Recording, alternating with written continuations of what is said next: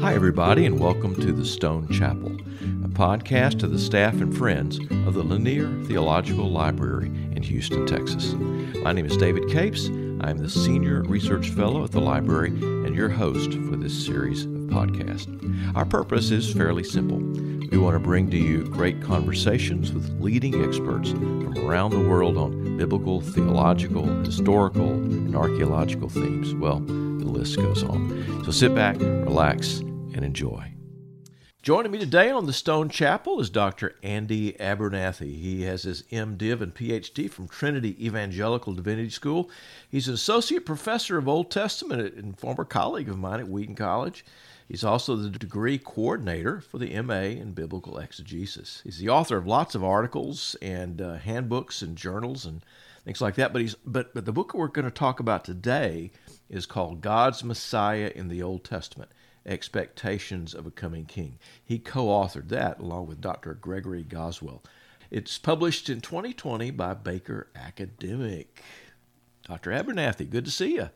David, great to see you too. You called me a former colleague of yours. David, you were my boss. So hey, no, we're colleagues. Yeah, no boss here. No boss. It's great to be with you today. Thanks for having me on. Well, this is a terrific book. I've read it, and it's something that I've been needing, and I think something we have been needing for a while. And we want to talk about the book in all different aspects and let people know more about it, because I think it's a book they're going to want to know and read and digest for themselves. And this is a question, Andy, I ask everybody, because I think it's helpful to get started by saying, what's the big idea of your book? Every good book has a big idea. What's the big idea behind your book? Yeah, the big idea, I think, is captured in our title, namely this idea of God's Messiah. You know, we could say the Messiah in the Old Testament and mean one thing, but when we bring it into God's Messiah, what we're calling into view is how really at the center of the Old Testament is God. And as God is carrying out his plans in the world to make all things new, God, one of the agents who is an important figure within the outworking of God's plans is his Messiah. In our book, what we focus on in terms of Messiah is more narrowly on God's royal Messiah, God's the plan for God to use a coming king in his plans. You know, there could be other strands of kind of messianic anointed kind of figure hopes that are more priestly or prophetic, you know, such as the suffering servant, but we're particularly focused on where do we find in the Old Testament hope that where God is planning to use a king in a significant way to accomplish his plans. So I'd say that's our big idea. The way we've gone about it is in a sort of book by book or corpus by corpus approach where, you know, we ask the question, okay, what does the Pentateuch say about this? What do, say, 1st and 2nd Samuel say about this? What does 1st and 2nd Kings? And because what tends to happen is folks will just kind of jump around from kind of promise to promise. And, you know, you have a handful of passages that receive attention, but what about books as a whole, like 1st and 2nd Kings, where you see Davidic kings messing up like crazy? Yeah. There's no real promise, explicit promise in there, but how might that have been written in such a way to kind of project, well, here's what a great king would be like, and we're not giving up, we're not letting go of this hope that God may work through a great king again one day. What sort of hopes are emerging about God's plan to use a coming king? So anyways, that gives you a little window into what we did. Yeah. No, that's good. So how do you define Messiah? I mean, Messiah is a word that doesn't occur a lot in the Bible, right? In fact, you have some people who argue that there's very precious little messianic, and all that's developed later, right? But before the New Testament, after the intertestamental period or so. Yeah, and you as a New Testament scholar know that well. You know, a lot of these works that have been done on the Messiah in the Bible are New Testament scholars who will kind of have a chapter or two that say, well, there's not really anything there in the Old Testament, but here's what we have in the intertestamental period and so forth. And I think if we limit this idea of Messiah to the term Messiah, which in Hebrew is Mashiach, which just means anointed one, and that's where Christos comes from. Mm-hmm. You're not going to find much in the Old Testament. In Isaiah, the one person referred to as the God's Messiah is actually King Cyrus of Persia, an anointed figure who he's going to use in a made way. And so I think what we tend to focus on, and it's common among other Old Testament scholars, is to speak about what we refer to as messianic expectations. What we have in mind is we're drawing on this idea of messianism, which kind of became a clearer concept later on, or in terms of the term they used to describe kind of hopes for a coming figure who's going to act in a significant way in the end times. And what we've done is say, well, the term might not be there as much in the Old Testament, but it seems like the concept is there in developing and growing. And so for us, the way we define Messiah here is the expectation of God using a royal kind of figure in a significant way as God accomplishes his plans in the future. So that's kind of a more broad definition that isn't kind of confined by a simple term like, oh, we need to find the term Messiah specifically to be able to be describing a future coming king. But it could be a ruler, the word ruler or shepherd. It could be a variety of things. Yeah, ruler, shepherd. They could talk about him being on a throne.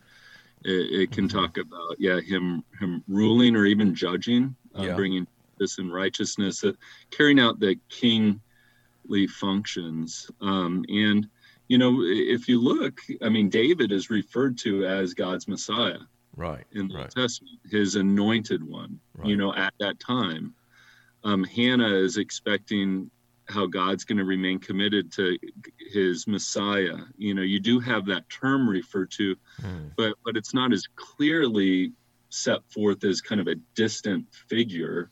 It's often referring to who God has anointed in the moment. Like Saul, you've got Saul who's anointed. Saul is referred. Yeah, exactly. Right. Saul is.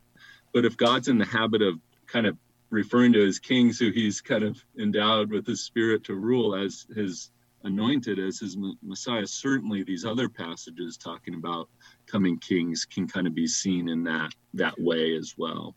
A lot of New Testament scholars will talk about reading backwards. And I noticed that you guys at the end of the introduction or someplace, maybe once or twice in the book, talk about we're intentionally reading forward. We're not starting with the end. We're starting with the book itself, and we're moving forward through it. Tell me a little bit about that. Yeah, the word language you just used there is language that someone used in Sunday school class. I got invited to teach a 4-week series at a church in Chicago and on the Messiah in the Old Testament. And one person came up to me afterwards. He goes, "This is so fascinating." He asked the question of, well, what is the Old Testament looking forward to, instead of just like having the endpoint already in mind. I think there's a place for going both ways, going from new back to old. But I think just asking this question, where do we see these hopes that God has inspired the writers in the Old Testament to be speaking about? How is this fitting into a message as they look towards the future that God is bearing witness to? And again, New Testament scholars will often say something like, through Jesus, the idea of the Messiah is redefined. Yeah. Because there is sort of at least in some corners, there's a militaristic, there's a conquering kind of aspect to it. But you guys don't. I mean, that seems not to be so strongly expressed in the Old Testament. Yeah, that's an interesting point you raise. Yeah, you see this mantra, it comes up a lot in the church that the Old Testament expects a kind of military Messiah. And you do see like a couple passages that point in that direction of how God will be using a future king to kind of overthrow enemies. But man, a lot of the promises about a future coming king revolve around how this king will bring about justice and righteousness for the poor and for the oppressed, how this king will help center the community around God's temple and God's presence. What strikes me about your statement about how Jesus does help redefine the concept of the Messiah, I think that's absolutely true in the sense that, man, I'm not entirely sure that the Old Testament anticipated that the Davidic Messiah would be divine. There's a close relationship between God and his Davidic Messiah, very close. But in Jesus, all of a sudden, it's like, this is your high Christology. You should riff on this for a little bit.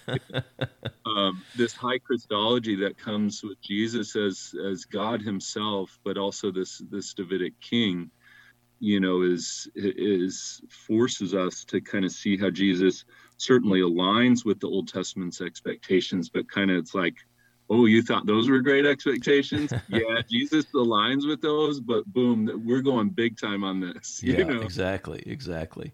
All these things seem to coalesce, right? I mean, around Jesus, that the expectation that Yahweh would return to his people and Yahweh would return in person and in power and in glory.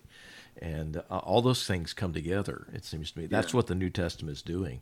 We've mentioned King David a couple of times, and I often talk about this rabbi I know who's in Jerusalem that says, well, King David, he said, he broke 9 of the 10 commandments, and I don't know, I've never tracked it out, but I think that's probably true. But he's still considered kind of the ideal, right? And it goes back to some degree, it goes back to 2 Samuel chapter 7, verses 12 to 16, I think it is. I want to talk a little bit about that passage if you can get it handy there. And set this up a little bit for us. What's going on? So David's finally become set up as king. King Saul has died. Remember, David is kind of portrayed as this man after God's own heart. The first thing he does after he establishes Jerusalem, he brings God's presence there. He brings the Ark of the Covenant, kind of saying God is going to be king here in this city. David kind of has this idea on his heart. He's like, I want to build God a house, I want to do this for God. And Nathan, the prophet says, yeah, all right, do it. Do what's on your heart, right? Remember, it's heart, this man after God's own heart, do what's on your heart. And then God appears to Nathan's like, no, we're not going to have David building us a house. And we're not told why in 2 Samuel, but in Chronicles, it mentions David has some bloody hands, with all the war he'd been a part of. God didn't want him a part of this. But what God does is he kind of flips the tables on David. He's like, all right, David, you think you're going to build me a house? I'm actually going to do something different. I'm going to build you a house. And this is where we see God's commitment to David. And would it be helpful, David, if I just kind of walk through, starting with verse 12 and give a few comments? I think so, yeah. And this promise comes to David through Nathan, the court prophet, right? I mean, God sort of deals with Nathan to go deal with David. Which he's done before and will do again, right? So, exactly. So take us through those few verses, because they're really central for establishing this notion of the royal Messiah.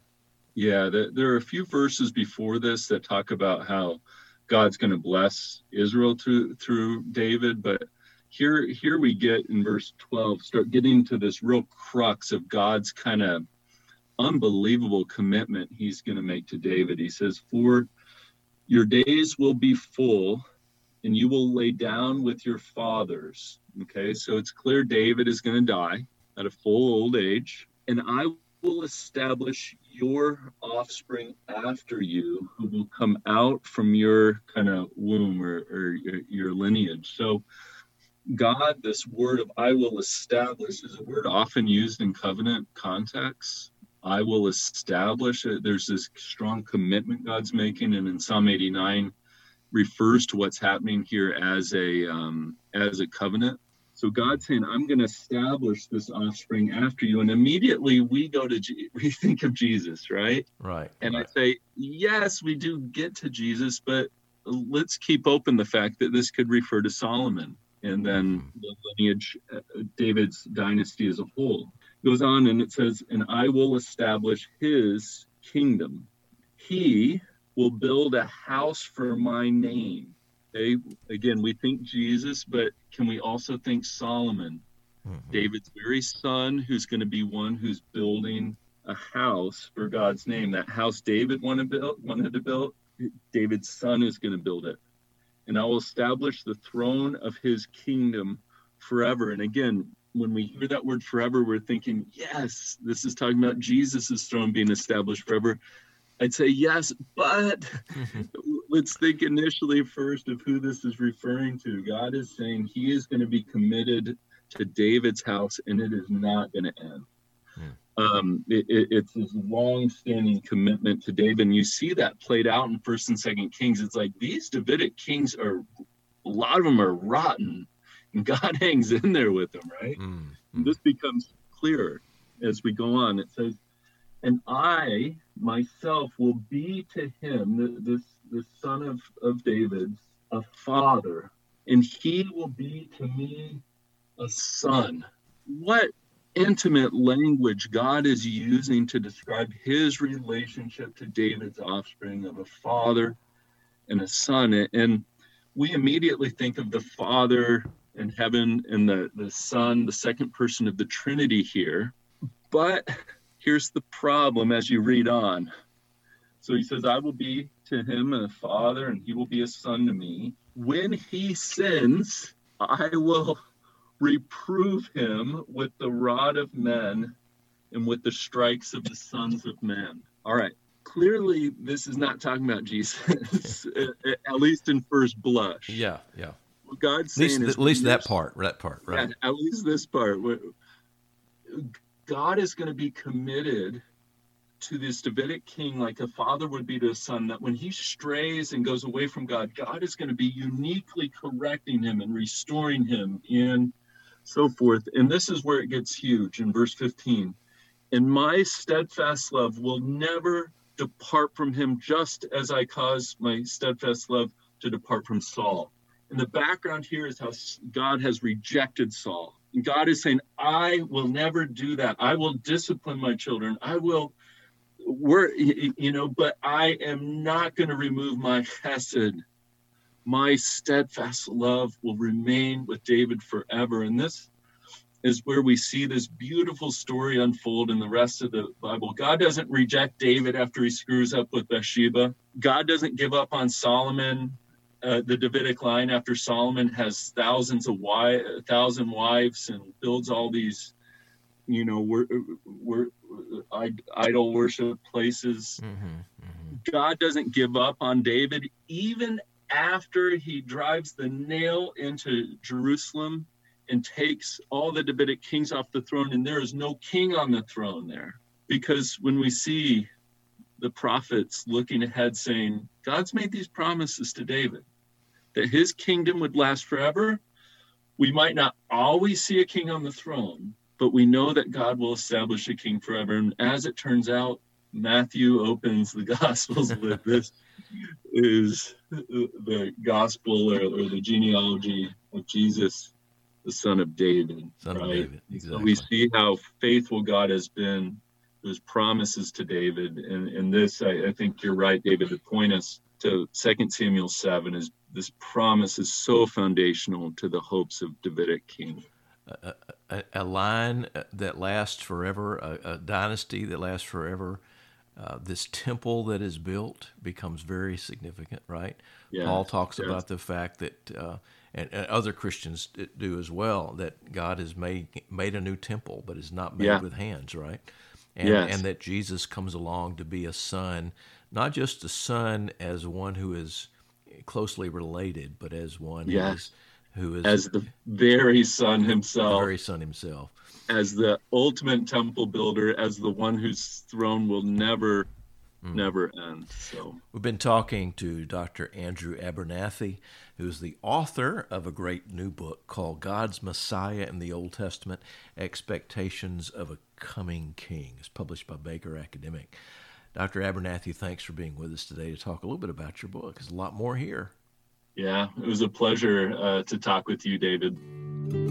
Thanks to Brent Johnson and Janet Seifert for editing these podcasts. Thanks as well to Phil Keggy for our music. These podcasts are made possible by the generosity of Mark and Becky Lanier and the Lanier Theological Library Foundation. If you have questions, comments, or would just like to be in touch, please email us at podcast@lanierlibrary.org. Lanier is Lanier. Thanks for listening.